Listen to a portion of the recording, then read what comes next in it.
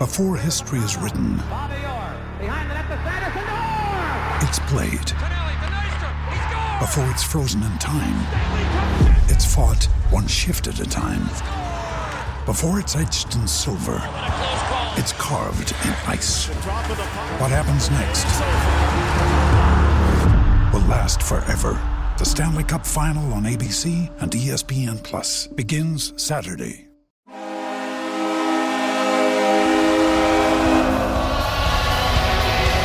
You're listening to the Nassauman Hockey Podcast, brought to you by the Hockey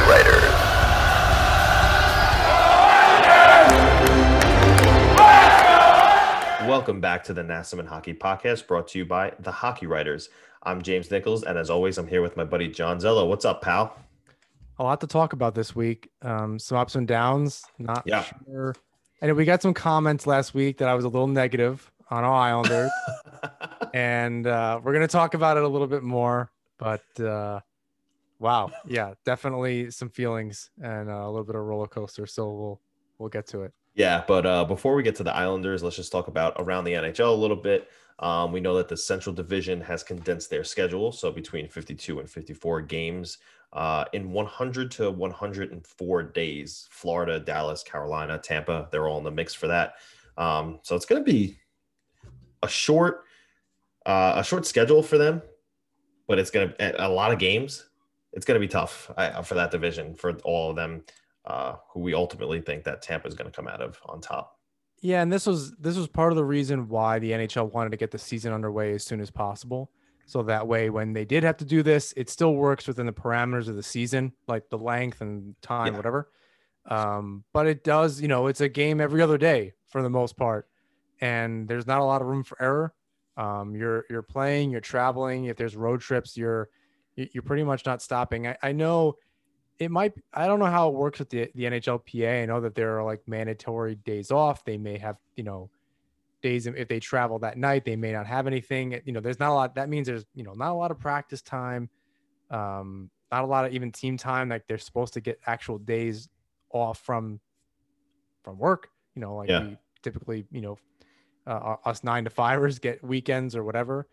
They're supposed to get their days too. So it's difficult, injuries, it could add up really quickly. And with what they're trying to do to end the season and get the playoffs underway, it's going to be tough. Any other hiccups and we're getting into some different conversations about how do you get teams into the playoffs, points percentage, all that.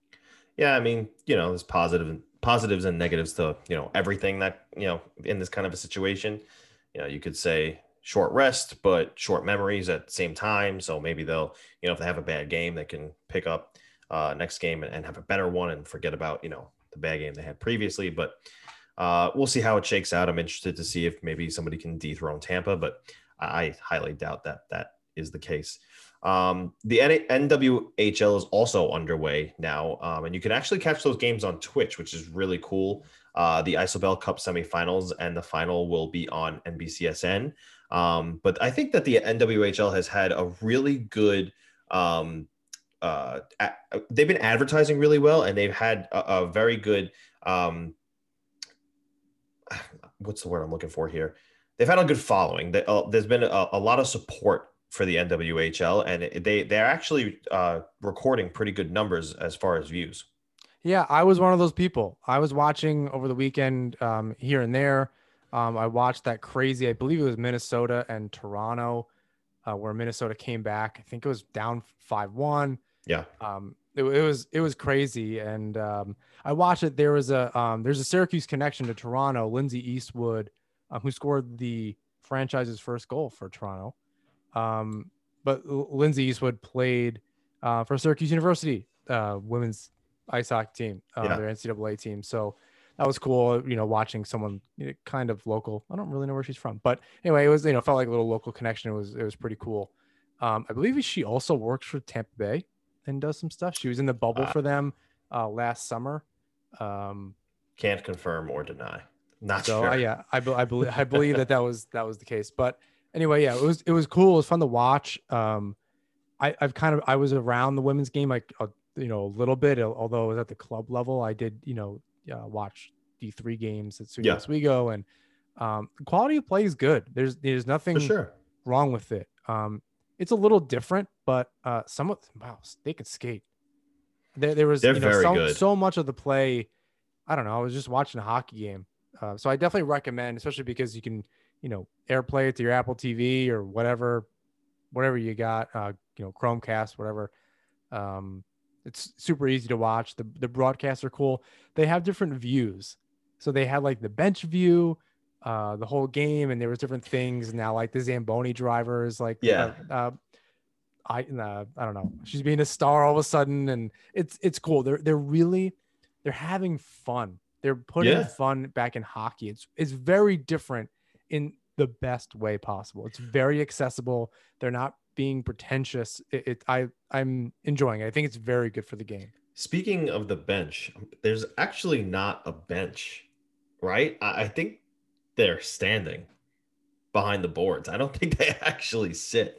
I'm pretty sure I saw on Twitter today, as I'm scrolling through, a picture of the NWHL benches, and they all stand. There's no seat there. They're standing.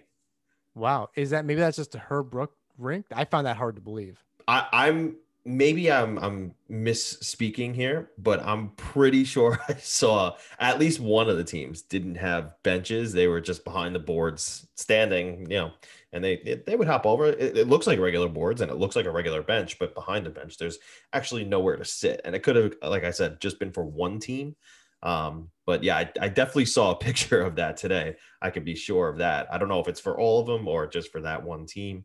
It might've been the Connecticut Whale. I'm not 100% sure, but I just thought that was a little interesting anecdote. But yeah, we'll have to look into that. I'm definitely with you though. Entertaining stuff, really great for the game. I'm very happy with the level of growth that we've seen already. I think it's really cool that Twitch got in on it and they're at playing the games on their network. So really cool stuff. But there was a really interesting trade that happened this week, eh? A little bit. It definitely, I mean, I think on both sides, it was just a matter of time. And for Columbus, it just came to a head at the end of last week. And it was, they didn't want to put it in the public eye. And then it just was very public. Yeah. And Dubois for Laine. What do you think about that? I think I have my own thoughts, but I want to hear yours first. Yeah. A couple of things. I think Columbus wins the trade one. We know Laine is one of the best scorers in the league, despite maybe some character issues. We'll see if that continues with the new team. I don't know how great Tortorella and Laine are going to mesh. Plus, Winnipeg retains $1.75 million of Laine's salary. Not that much, but they're still not paying him what Winnipeg was paying him in full. Roslovic is looking to break out, so he's a pretty good projected top six forward to be. Maybe he'll have more of an opportunity in Columbus. He right away from the beginning of the season was like, I'm not playing. Like, it's not happening. I'm not going to be there. So I think he actually already started skating with Columbus because he didn't need to quarantine or anything because he already kind of was. Was he in the States? I'm not 100% sure. I know he skated Winnipeg today. He was definitely in Columbus. I did see that. And I was wondering, I wonder where he came from. I wasn't up on all of my Jets news. So I didn't know. So you think Columbus wins the trade? I think they got more. I think that added value, especially if it's somebody like a prospect or whatever, or like an up and coming NHL player that's can add some, immediate value on a team like Columbus. Yeah, I think maybe it tips it in their favor. So I think, you, Joe, and I were speaking about it like when it happened. And yeah, I think I originally said that the Jets kind of got fleeced on it, but I think I think both GMs just needed this to happen. They both only have a year left after this, I believe. Right. And then there'll be RFAs again. And some people had said to me, because I said, I don't think they're staying. To me, in their, Laine is not going to stay in Columbus, you mean? To me, Laine got traded to the American Winnipeg and Dubois got traded to the Canadian Ohio. So, and they don't want to be there. They want to be. I mean, I think Winnipeg is definitely a bigger market than Columbus, and that was what Dubois wanted to do. So Maybe. that may work. I think I saw a couple takes and it made me think differently about the trade. As far as like their complete game. And I really have to admit, outside of the last year's bubble playoffs, watching Columbus kind of play, I didn't really hear about Dubois. That might just be I'm a bad hockey fan, so I don't make it sound like he wasn't worth hearing about. But Line A is just this guy. He scores 40 goals, every year, or 28 or whatever. He can put the puck in the net. Long season, short season. I wonder about their values to their new teams, and maybe Dubois has a little bit more. So the charts and graphs, center. Yeah, the charts and graphs suggest that he's much better than his numbers suggest. He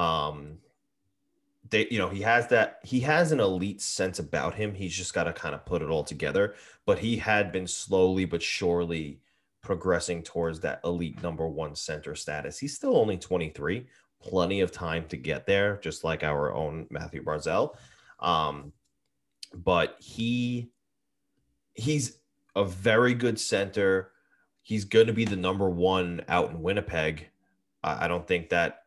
Oh, well, no, Scheifele is going to be the number one. He's going to be the number two out in Winnipeg. So it's a poor man's Crosby and Malkin situation over there now. And that's good. I mean, a little less responsibility. I'm in no way comparing Dubois and Brassard, but it was like Brassard not having that responsibility. Different responsibility is good for them. Sure. It's just not the same thing as trying to get first line minutes and defensive responsibility. You can kind of sit back a little bit and be successful that way.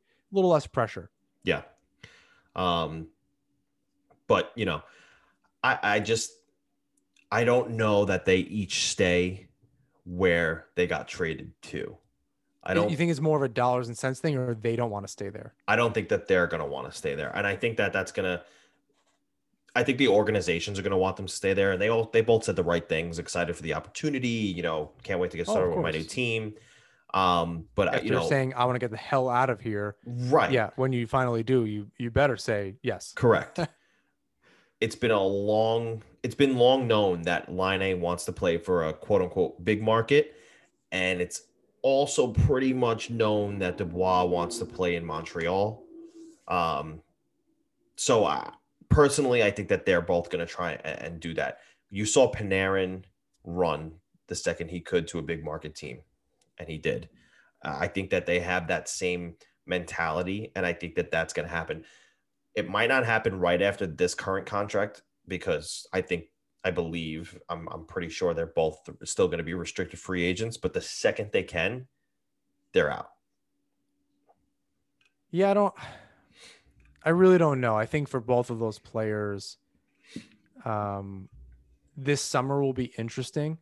I think for a lot of the NHL with the expansion draft and different things, like it might offer up some more possibilities for trades, so that a team can get one of these guys, another trade. And, I think the scary thing is in the East Division and late, going into next season, rather, back to the Metro Division, the Rangers are always in on guys.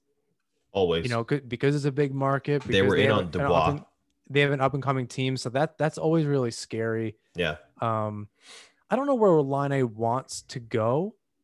And knowing how much he's going to get paid, I wonder how many teams are out there that can even afford it at this, Yeah. Vegas always seems to figure it out, and they're not afraid to ship their own guys out, even though they seem really dedicated to guys, even Nate Schmidt got shipped out of town. Yeah. The whole situation with Fleury. So I wonder where they're going to go. I especially a team that's like on the cusp of something. Is it, Line A to the Blues? Like, I don't know their cap situation. I'm purely speculating. I don't know where they go to actually it's a team in a big market that's going to win. That's, Dubois, I think Montreal. Yeah, that's great. Especially if they don't have to trade any huge assets for him, and maybe they offer sheet him or whatever the deal is, if he's still an RFA after next season. maybe a deal between, he can still get traded again. It's not like, Of course. that's it. If they feel like they can get, when that trade tree happens, when inevitably Steve Dangle does a trade tree on this in a few years for Sportsnet, as long as the Jets don't look like they got fleeced for Line from, even if a different trade, they trade Dubois again, they flip him, they got to look like they got something for him. So, which is going to be tough. If people think that they lost the trade as it is, it's going to be tough to recover from that. Dubois just has to work out. Yeah, there was a pretty overwhelming sense, among fans, really, because it was, Twitter polls with Sportsnet and everything, who won the trade. Pretty overwhelming amount of people said Columbus won that trade. Maybe in the short term, because that team, Line under Trotz, I think Trotz is going to be a lot more demanding of Line. So yeah, he may not like Columbus very much either. Someone that's been, not doing the defensive responsibilities that's expected of, a top player or whatever, even Ovechkin had to learn that stuff. Yep. So I wonder how that works out. But I think for Dubois, maybe Winnipeg's it's a little tough in the winter. Anything north of Syracuse, I think, is tough, and that whatever north of north of this latitude anyway. But I wonder if it's just a good setup, because it's crazy there when there's fans. Yeah, it's a good hockey town, it seems like. So I don't. Maybe it works out for him. I think he starts having some serious success. That team is built very differently. They have some stars. Connor Hellebuyck. The media is different in Canada, so he may get the attention that he wants, and it sucks that that's what it comes to. But what are your thoughts? I know this is off script a little bit. What are your thoughts on, I know this happens in the NBA, and you follow this a little bit, where players are just like, I want to go, and they're star players and blah, blah, blah. How do you feel about this kind of coming to the NHL a little bit with both of these guys? It's different than like an RFA. Barzal really didn't hold out. I think we learned after the fact that it was just a dollars and cents thing. They wanted to make sure they can do it. And, it took some time. That number sounds like it was locked in for a bit. It wasn't like Mitch Marner. It wasn't like Nylander in Toronto. No.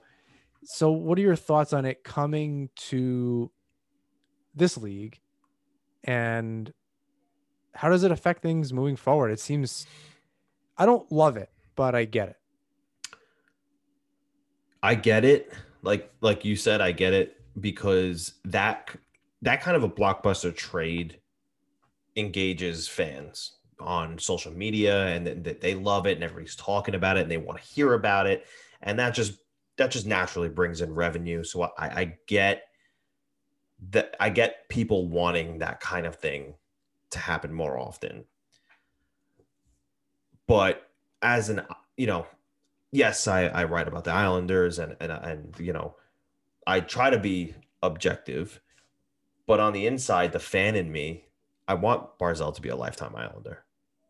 I don't want him going anywhere. Yeah, but I don't think he's in that situation, because he's been really clear, although a lot of fans can point out we've kind of heard. Oh, yeah. No, I'm not saying that. What he said was very different than what Tavares said. Yeah, no, 100%. I'm not saying that he would be. I'm just, for instance, I want Barzal to be a lifetime Islander, and I'm sure Winnipeg wanted Patrik Laine when they drafted him to be a lifetime Jet. And he scores, like we said, 40 goals, 35, 40 goals.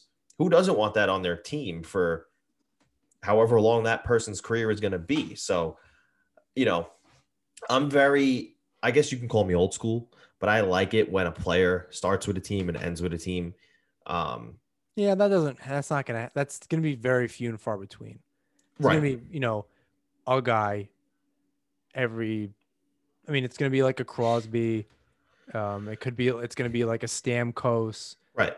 And I hope that's what we get out of maybe an Austin Matthews. Yeah, I hope that's what we get out of Barzal. I feel like we will. But that's where I stand on it. I try to be objective, but on the inside, I started as a fan. So the fan in me wants to see, my own guys that we, are they start with the Islanders. I want them to stay with the Islanders. And I feel like anybody who's a fan of their team wants that. And then when it comes to, wow, these two teams that I'm not a fan of just made a huge trade. That's crazy. I want to, like, you know, talk about it and read about it. I feel like, you know what I'm saying?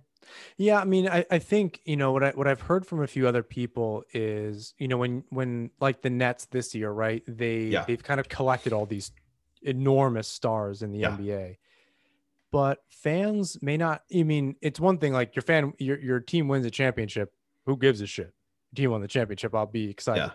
But there's no emotional attachment. I think, you know, thinking about the Islanders, you know, Pajot came in and is now part of the fabric. He bought in very, very quickly. Signed a long contract. So even with him aside, we've watched almost this entire team become New York Islanders and grow up with this team. And there's an emotional investment that when all these trades happen, even with Vegas, like they had their core team and then guys were kind of in and out over the last 12, 18 months. Yeah. You kind of lose that a little bit. You're not watching your team be successful. It's kind of like the 80s Islanders, you know, 70s and 80s Islanders.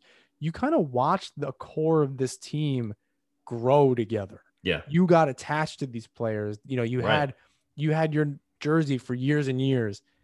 I think there's a certain amount that's really important, but at the same time, if the Islanders made a few trades and it was guys in and out and it was a bunch of new guys and all of a sudden they won, you know, I don't think fans very quickly forgot about Robin Lehner when Samuel and Varlamov brought the Islanders brand new to the team. Yeah. I'm not saying forgot about him altogether. Obviously, I think he's, again, very quickly became part of the fabric of Long Island. Yeah. My point is, they're not like, man, really wish they kept Robin Lehner. Meanwhile, you know, Varlamov sliding into the group when they won an OT. Right. Fans weren't all, you know, going like, oh man, Varlamov, I'm really upset about that. Like, nope. It was unless you were in my mentions last night after the loss, because we'll get there. But a couple people tweeted at me, we lost Robin Lehner for this. Oh my God. All right. I cannot wait to talk about Sorokin because I got a lot to say about that. People. Yeah. So I think, we can try to wrap this up soon. But I think, you know, I don't want to say you forget, but like when your team's doing well, you tend to forget that. So trying to tie these things together, like with these big trades in the NBA, I think my point is that they're very openly requesting trades. They're not like, it's not like a trade and then it later leaks out that they want it to go. And it's very like everything was in the open. You know, they're trying to Columbus works that way. And they've said that from the get-go. That's the kind of team that they are. They're an open team in the locker room with each other, with management. Well, it clearly worked though. Like that, you know, what I mean is no one stayed. That's great. So everyone's open about the fact that they want to leave. So who's going to sign there? Well, that's why I feel what bad. are you in that atmosphere and that environment? That's why I feel bad for Columbus fans, because they need someone to want to be there. Like they need, and I'm not saying like someone like Nick Foligno, who's their captain. Like Nick Foligno is there and staying there because he's Nick Foligno. Artemi Panarin and Sergei Bobrovsky, you saw people flocked to them, or teams flocked to them. I mean, they had a plethora of options. Nick Foligno is not going to have a plethora of options. They don't have the ability to retain superstars. And that's why I feel bad for Columbus, because they lost so much in the past couple of years. And they continue to somehow stay relevant with Seth Jones and Werenski anchoring that defense. And they got lucky with Korpisalo and Merzlikins working out well in the net. You know, and now, great, they have Line and Dubois for some time was starting to become a relevant name for them. Now they have Line, they have Roslovic. I don't know what it is about Columbus that people don't like, and maybe what do you mean you don't know? It's Tortorella. Well, I was gonna say maybe it's because of Tortorella. I mean, but nobody's openly saying it. That's the thing. I mean, it's pretty plain English, and people have I understand. People have said not great things about him as former players of his whatever the case. I don't think I think it's that obvious. You don't have a bunch of these star players leave and over the last 2 seasons and not think that. And Yeah. the fact that it's easier to, it's easier to trade your star player than, not that every time a star player comes in that doesn't like the coach, they should get rid of them. But, you're trading star guys for your team and the quality of the team. This team plays really well. Yeah. And it's not Tortorella necessarily as a bad coach in terms of results. It's in terms of trying to keep guys happy. Yeah. Short-term results for, and being unhappy, it's not any way to live. That's not how these guys want to live their life. Right. So I wonder how Laine is going to react to all of that, because if it's stressful and, I hate that it's, oh, you can't coach these guys like you used to. Well, as we've learned with Mike Babcock and Johan Franz and all these other stories that we're hearing about these coaches, turned out that the players didn't like it then either. They just didn't say anything. Yeah. And the fact that players are actually standing up for themselves now doesn't make them weak. It actually makes them stronger. That they're like, no, I don't want to play here anymore because this guy's a jerk off. That to me shows a lot more courage and strength than dealing with it. Yeah, I agree. Just trying to be the hockey guy. And there's nothing bad. It means nothing bad of Franz and dealing with what he dealt with, because it was terrible and he didn't deserve it. But culture dictated at that time that he just didn't say anything. Yeah. That he dealt with it because that was just what it was. And I think it's that the players now are like, no, we're not going to get talked to like that. We're not going to deal with this kind of shit.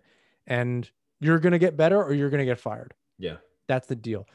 Tortorella somehow continues to stay relevant. Babcock didn't have that, although now he's on NBC, and that's a whole different story that we're not going to touch on this week. But it's, I wonder how much longer guys like that. Now, I think Tortorella has maybe softened up a little bit, but for him, what does that actually mean?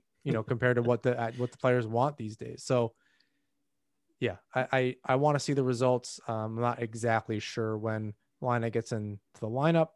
We'll see when Dubois gets up with the Jets, and glad Columbus is not in the Metro, or that there is no Metro, because that would have made it a little more difficult. Obviously, seeing Laine 8, however many times we're actually going to see him, 5 or 6 times, still a lot. Yeah. So yeah, wish them both luck, and we'll see what the results are.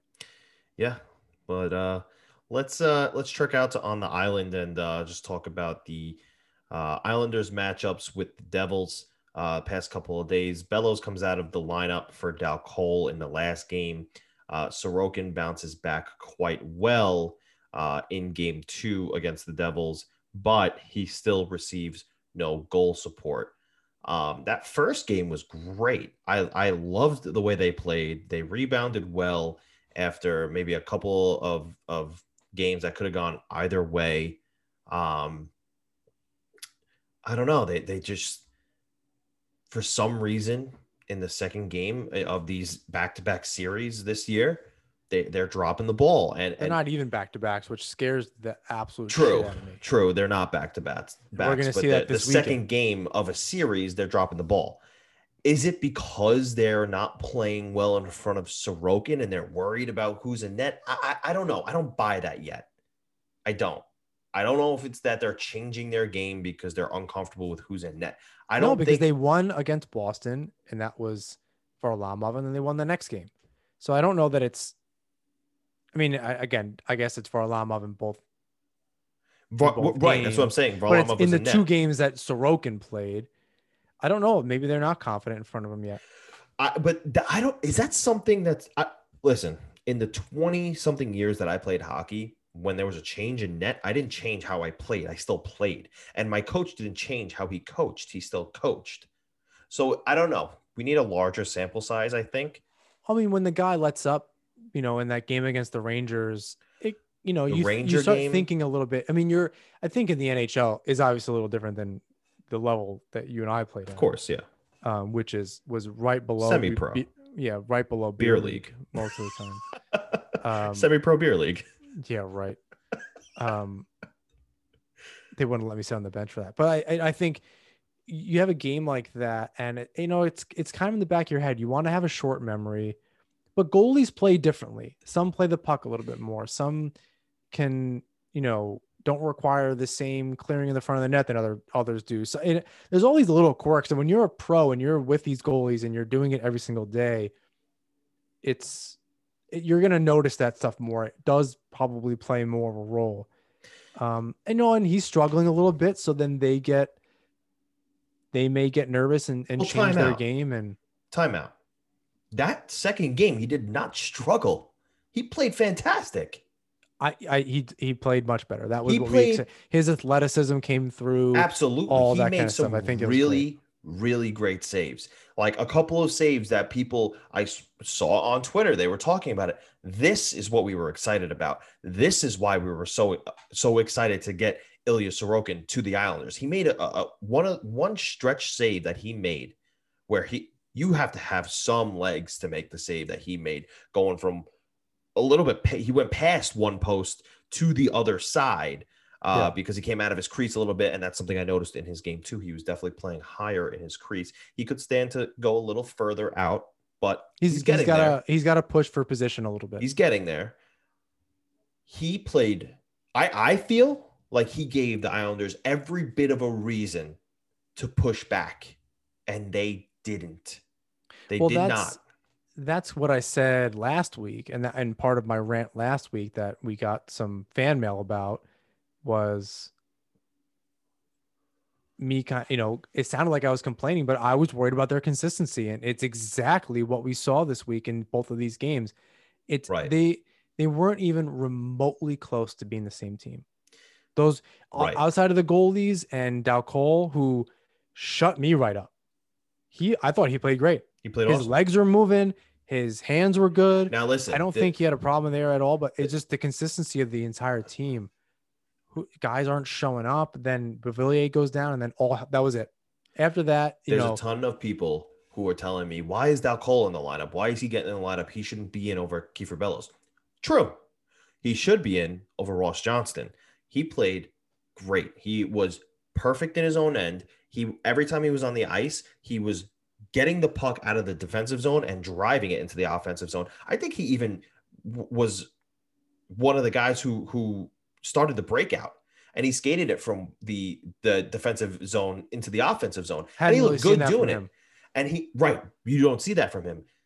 And your favorite term, he didn't look like he had a grenade on the end of his stick. He looked like he was carrying the puck with confidence. Is he going to score 15 goals? Probably not.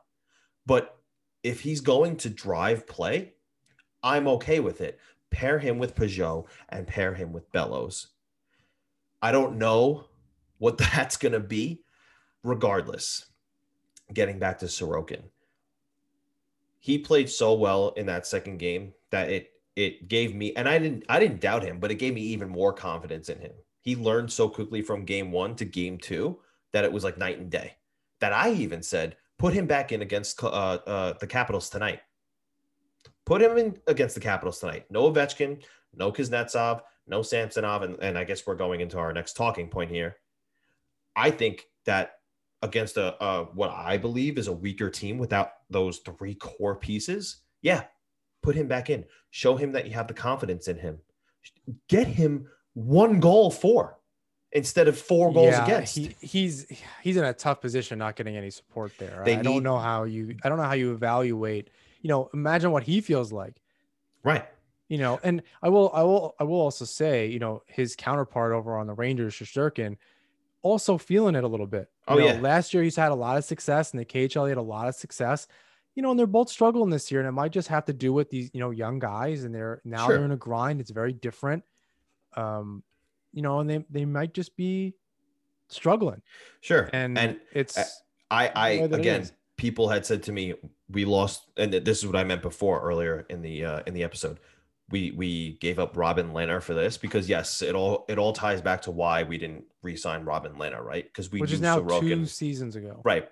But it's all because people believe we knew Sorokin was coming. That's why we didn't take Lehner back. Whatever. The plan was to get Sorokin here. His performance on Tuesday night, 0% responsibility goes to him for the loss. 0%. Was the second goal maybe not the best goal to give up? Yeah, he made the initial save. He let up a rebound.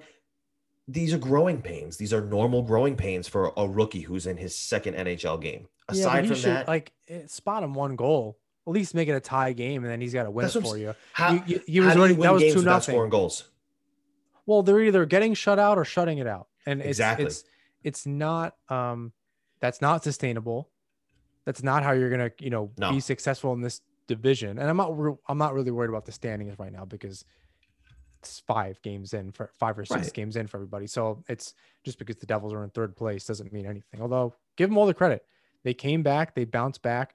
I think a big thing is there's a mental aspect to this, which is what I'm surprised about with this team, is that they're not ready for these teams to come back at them after they beat them and weather that storm. They come out and they're asleep. And that's scary to me. You can't go through this. Like I said last week, what I'm worried about is they're going to win 1 game. They're going to lose 1 game. They're going to win 2 games. Or, they're going to lose 2 games. Yeah. And if they go in guns blazing after a loss and they play a good hockey game, like I foresee them going and playing a good hockey game tomorrow or tonight when you're listening to this against the Capitals. But then on Thursday, they got to show up. Yeah. They're just like, we won. We beat them already. Especially well, no, it doesn't mean anything. Because they're not going to be, again, without those 3 core pieces. So, look, the last thing I'll say about Sorokin, there's, in my opinion, nothing to worry about. He's already shown that he knows how to learn from his mistakes. He's already shown growth. And again, I know it's just 2 games in, but if you're so quick to make a judgment on how bad he might be, I'm going to be so quick to how good he might be. And I think he's going to be great. I don't think there's any reason to be worried about him. Going into the Caps series and the Philly series, he should maybe get at least 1 start. He'll probably get 1 start. I would be fine if he got 50% of those starts. I think one of those games against the Caps, and then I definitely foresee him playing one of the games against Philly in the back-to-back. Yeah. So there's no way that Varlamov's going to play both of those, and then the next week is just one day breaks. Every game, every other day is what I'm trying to say. So he's definitely playing one of those games. So yeah, I think it's more likely that we're going to get Varlamov tonight against the Capitals. But if it were me, I would have loved to have seen Sorokin. But we need to take advantage in this series, and by that I mean, if you're missing those 3 guys, your superstars need to take over. And we spoke about how Barzal was so good 2 games ago, and then yesterday he was a ghost, or 2 days ago he was a ghost. Again, he did the same thing with the Rangers series. Right. This can't happen. This can't happen. We talked about we're seeing the evolution of Matt Barzal. Yes, but at the same time, we're not seeing the consistency there. So the CD skipping, it's a great album, but we're not getting the whole thing. Right. We're missing huge chunks of it. And this is the whole team, and Beauvillier might be out the next game, but he's been a ghost too. Yep. And that's a huge problem on this team. You're getting guys trying to do too much. Nelson's trying to make too many moves, too many passes in front. If it's one thing I saw with the Devils is that they're just putting the puck on net. I know that's not the Trotz style. It's quality over quantity, but they're getting pucks to the net and creating opportunities. And then when the Islanders get frustrated is when they finally do that, chances start happening, but it's too late. It's happened in the losses this season so far. But they did that 2 games ago. In the first game against the Devils, all they did was shoot, get the puck to the net, They just kept doing it. They ended the game. They ended the first period with 15 shots in that first game against the Devils. So I don't know what it was. I don't know what the mindset was. The change was from game 1 to game 2 against the Devils, but they completely were a different team. They were not the same. And I don't know where that mentality comes from. I don't know what, Trotz is saying to them in the locker room, but he needs to get that message across to, hey, play your game, play our game, play Islander hockey. Yeah, it's interesting because if you look at, I know it's not huge with the Islanders fans, but the analytics will show that this is them regressing to the mean, right? When they play really well for a long period of time, they're going above expectations. That's what they did during the bubble. They just played above their expectations the entire time, which is Yeah. fine, right? Winning is winning. It doesn't matter. Right. The problem is with their style is that when they're not playing good, it just doesn't work. Yeah. And that's when something's off right from the get-go, that can snowball. You want to build momentum, but you're building negative momentum. Yeah. Or you keep tripping over yourself to get it going. So this is how they were playing going into the break last year. Yeah. Going into the stoppage. So it's, again, that's what I said last week. It's hard to watch that. They won the game against Boston, and they lose that game 2-0 against the Devils. Whatever it was, Sunday night. And, I see the quotes from Trotz today. Oh, we don't mind winning games 1-0. And man, in this league, I don't know how you're going to do that. Like that's not a sustainable look. He's a Hall of Fame coach, won a Stanley Cup. That just doesn't seem like the plan. And if you're going to say that, you're the only coach in the league saying that. You better be a genius or just be right, or just be right all the time. Like, I don't know. I don't understand the approach, because you're either going to look like an idiot or you're a genius. Those are the only options. And when they lose like that at 2-0 in today's NHL, I don't know, even 2-1, make it so you lose the game late. There were hardly any offensive opportunities on top of, no goals. It wasn't like Wedgwood stood on his head. He made a few nice saves. Yeah. It wasn't like he stole a hockey game.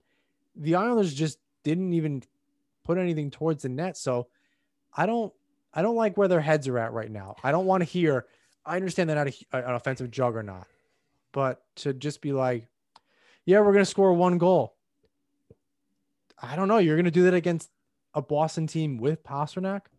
Absolutely not. I don't know if that comment is just to please Lamoriello, because everybody has that fear of Lou, that nobody wants to upset him. I don't know.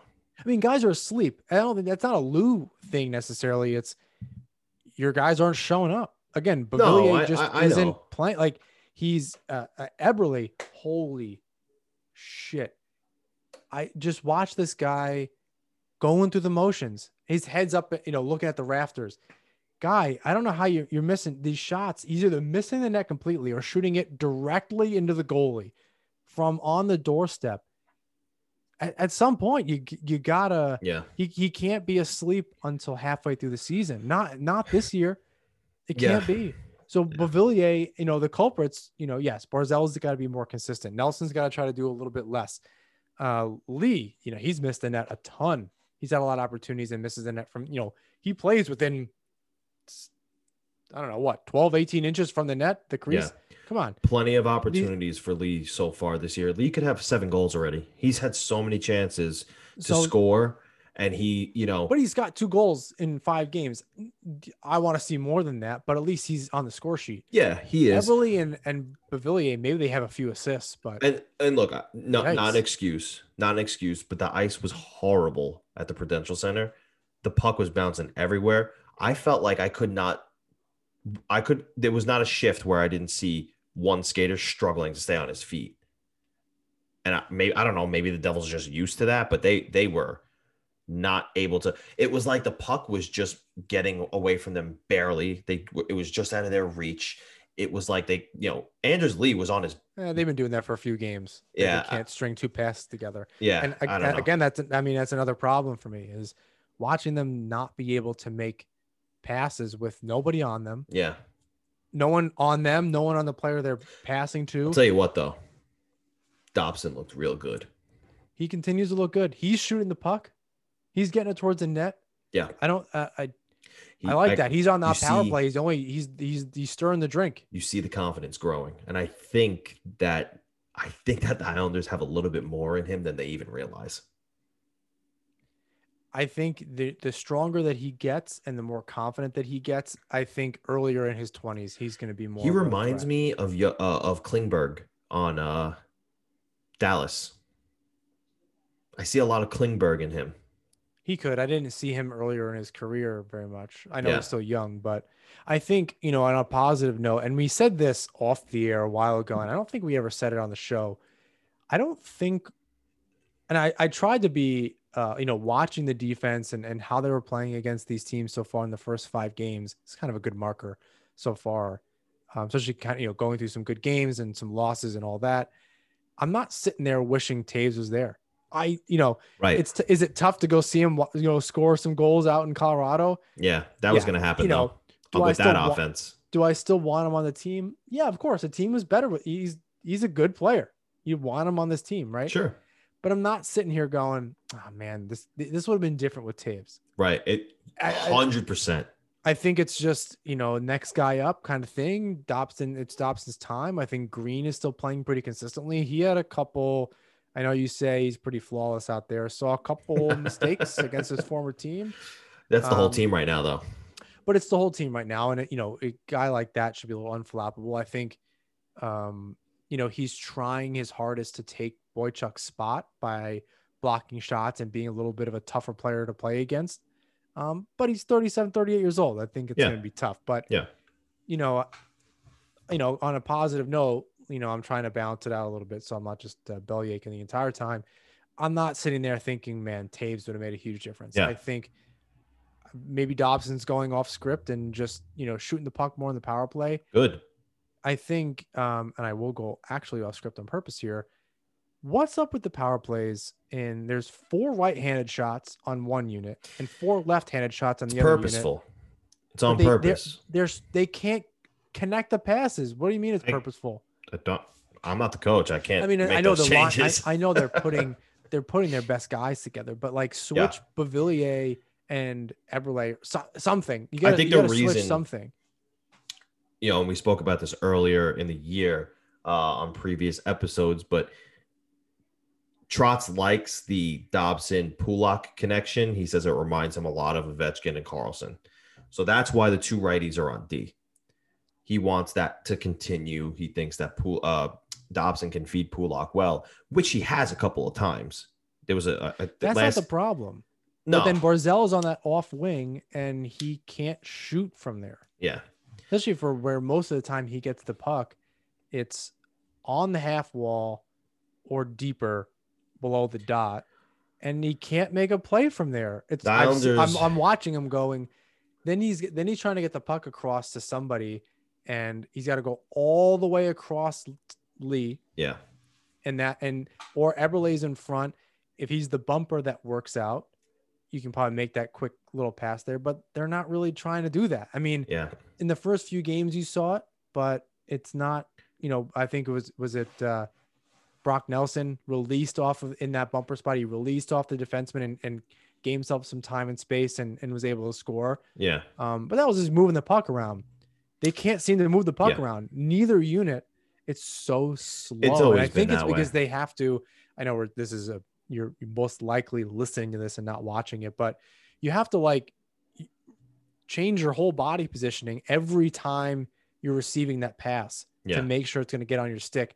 And if you're the one passing, you're doing the same thing. So Dobson at that top, every time after him and Pulock are trying to move that puck around, he's giving himself away by having to shift and then pass to Barzal. Yeah.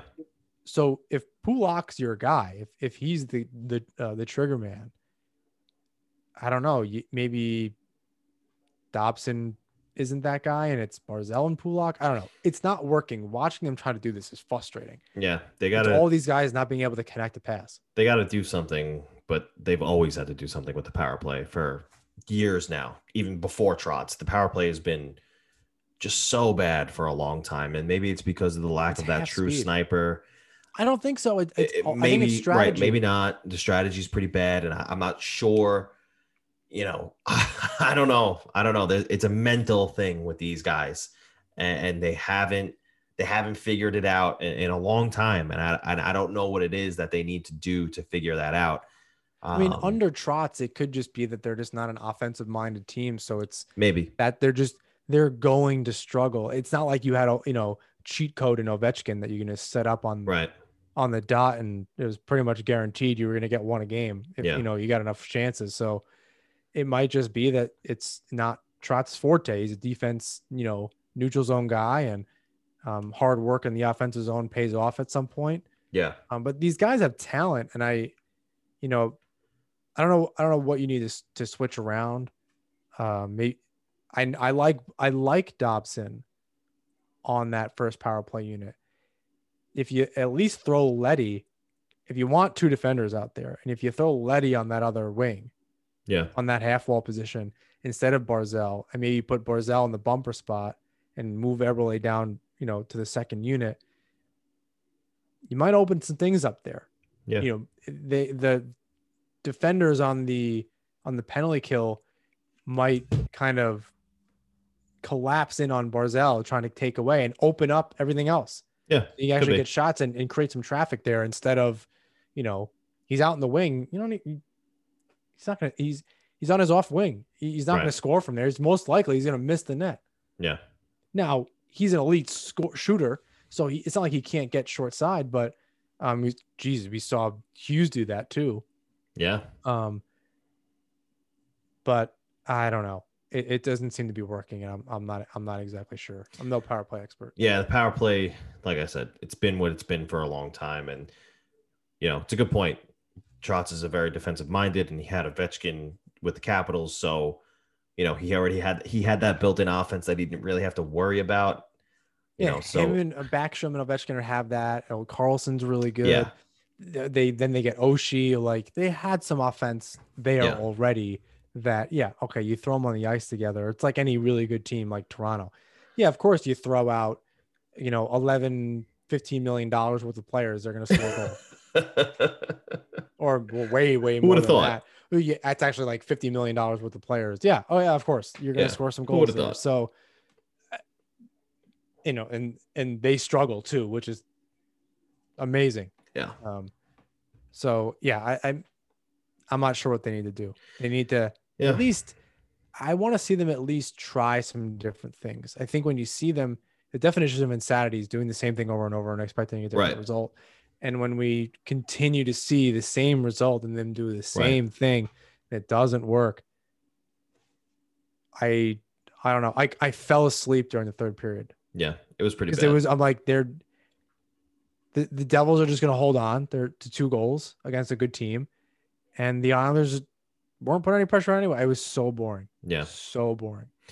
Yeah, well, the Islanders are actually going to see another team who's struggling at the beginning of their season as well. In Philly, they kind of look like the Islanders right now. They're -2 in goal differential and struggling to score goals themselves. So that series is going to be a grind. It might be something similar to what we saw in the one game against Boston. But both of those teams are struggling to score. Voracek and Giroux are not quite the offensive force that they used to be.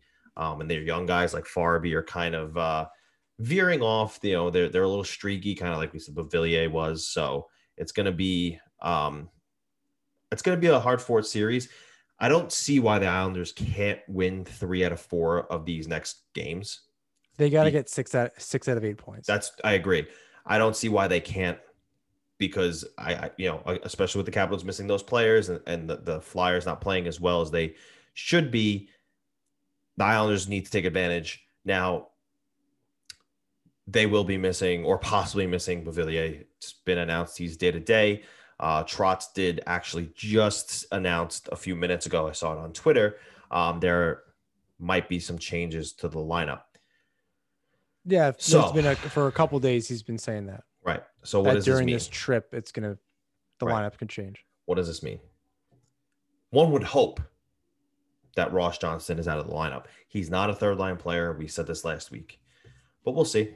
He's not an everyday player. I don't know. Third line, fine, not every day. But I don't know what the confidence is in him to keep rolling him out because it's like I watch him. He goes out for a shift. He throws his body at somebody. The puck trickles away. He can't retrieve it. And it's just a constant over and over process of that him doing that again. If Bo is not playing, I hope to see Bellows with Nelson and Bailey. He got some reps in with them already. Maybe Wahlstrom instead, because on the left side, he's the right-hand shot. So I think he fits on left wing too. So it would be nice to see maybe Wahlstrom, Nelson, Bailey, Dal Cole, Peugeot, and Bellows. just because those fit, right? Wallstrom, the right-handed shot on the left wing, Bellows, the left-handed shot on the right wing. That's more offense to me. That's more offense. It's tough because I think you, Joe, and I have these conversations, and we're just dumbfounded to a certain degree. Like, just put out your best team. What are you afraid of? And the team obviously doesn't see it like that. It's crazy to me.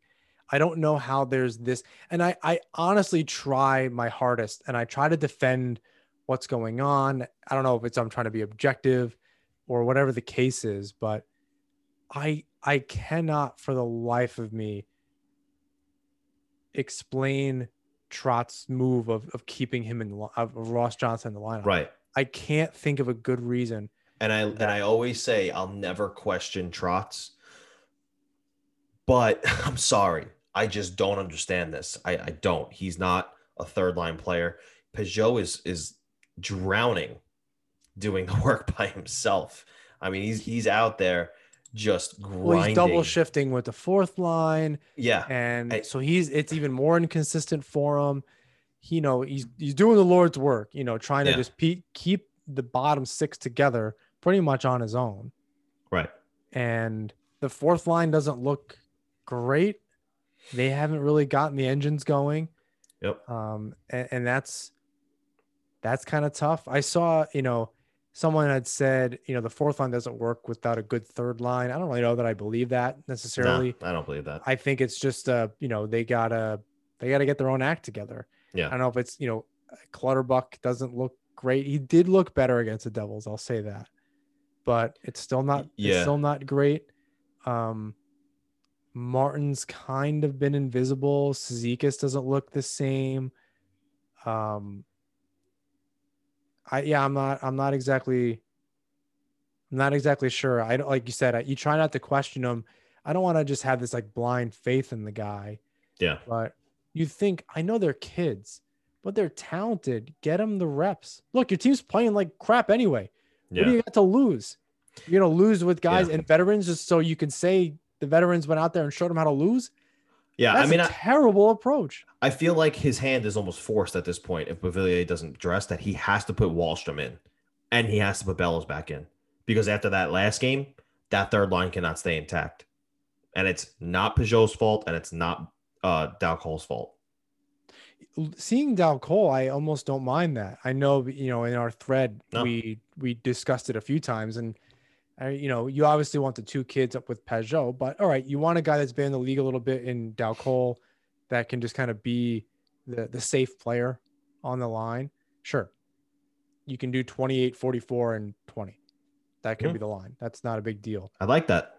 But then you gotta, I think if Beauvillier's out, you put Wallstrom in, or even if Beauvillier is in the lineup at some point over the next 4 games, which you anticipate, hopefully, if he's day to day, you anticipate maybe by the weekend he's in the lineup.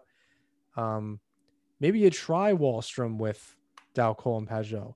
Maybe. But to your point, Johnson's gotta,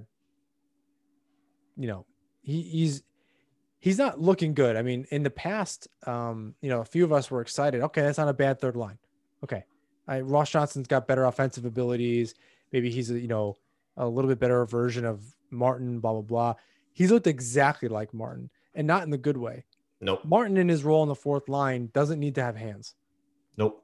He's causing havoc. He scored 5 goals in the playoffs last year. That's not I don't want to forget about that. So unless you're going to chip in some way and that third line's going, I mean, he's turning pucks over. It's not looking good. He's going out of his way to make hits that don't need to happen. And like you said, the puck just kind of goes by and you're just questioning what his intentions are out there. And I don't know if it's a game plan thing, and maybe he's being asked to do that like Bellows was. I wrote that article about, him adapting.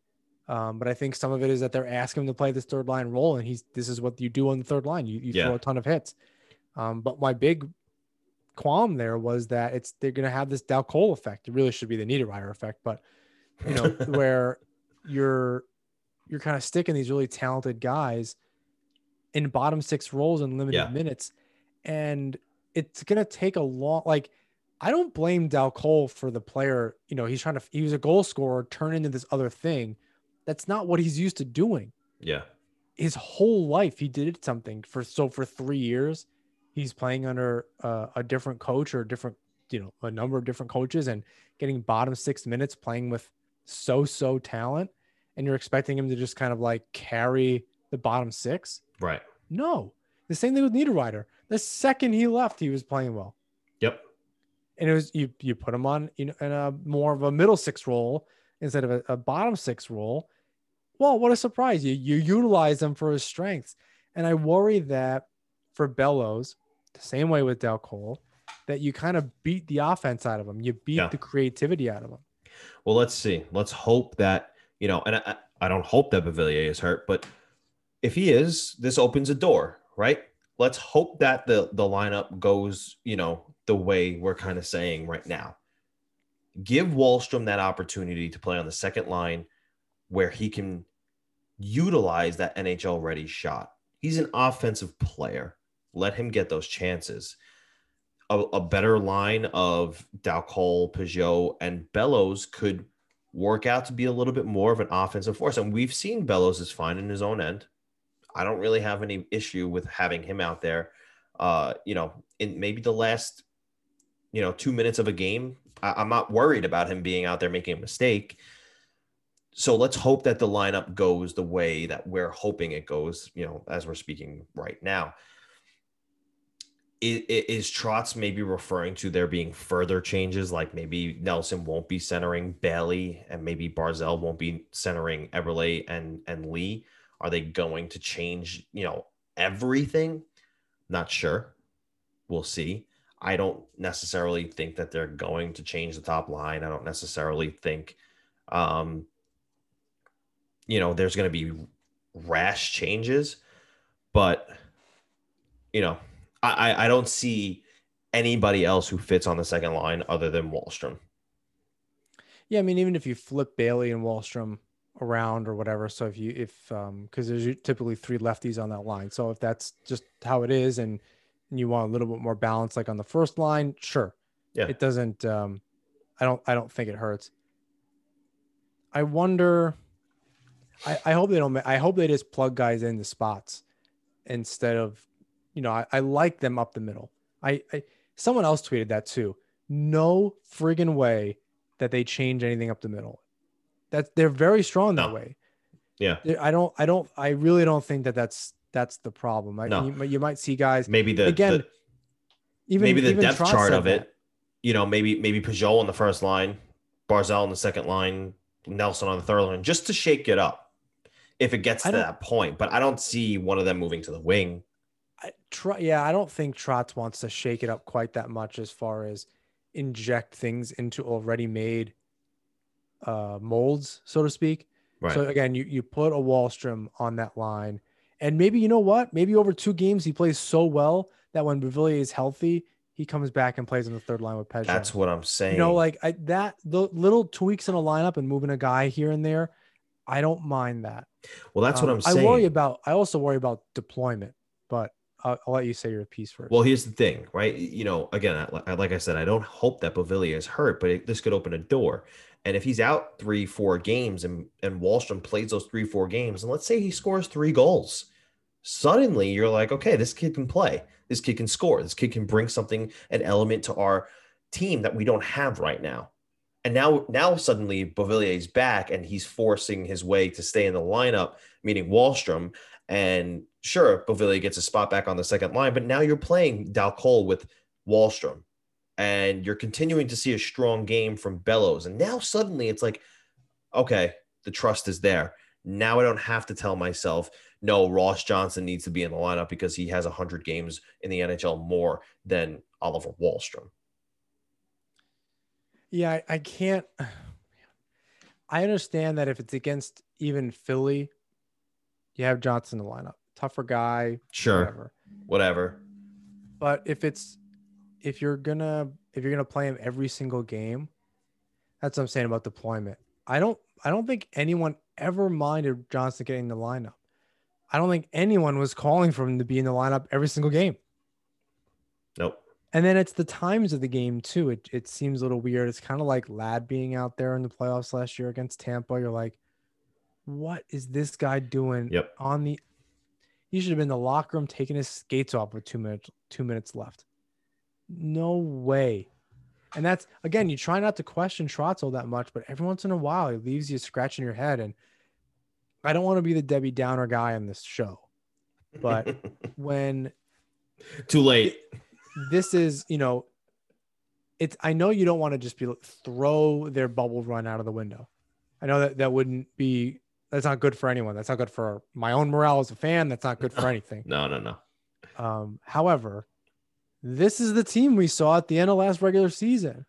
It's still early, but you're not wrong. Yes, it's early, and there's plenty of time. Look, they take 6 of 8 points. We're having a very different show next week. Yeah. Even if they took 4 of 8 and they played good hockey. Okay. I want to see them play good. I want to come back and go, you know what? They lost, but I liked watching those. Could have went either way. Bounces and this. I'm all for that. I understand how all the hockey gods work. Sure, they're going to lose hockey games. That's not the problem. I think he even said that verbatim last week. Losing the games is not a problem. Not showing up is different. And in 2.5 games this year out of 5, they didn't show up. Yeah. And on the other nights, on the other half, in one game, they were, a little bipolar there against Boston, although I think people were giving them a little too much credit for that win. That they woke up in the rest of the period, second and third, still think they weren't playing that great. So, yeah, but I'll give you 50% of the games so far. And it's funny. 50% of the periods, because they got to play more consistently. They can't just show up when you feel like it. Because then you know what that's going to do? You're going to find yourself in 5th place and, not being in the playoffs this year. It's funny too, because this morning Dal Cole said, he's like, everybody knows that they're fighting to stay in the lineup. Do they? Because they're not seeing the result of that. They see one guy get changed. Right. You see guys making mistakes and not finishing and all this kind of stuff.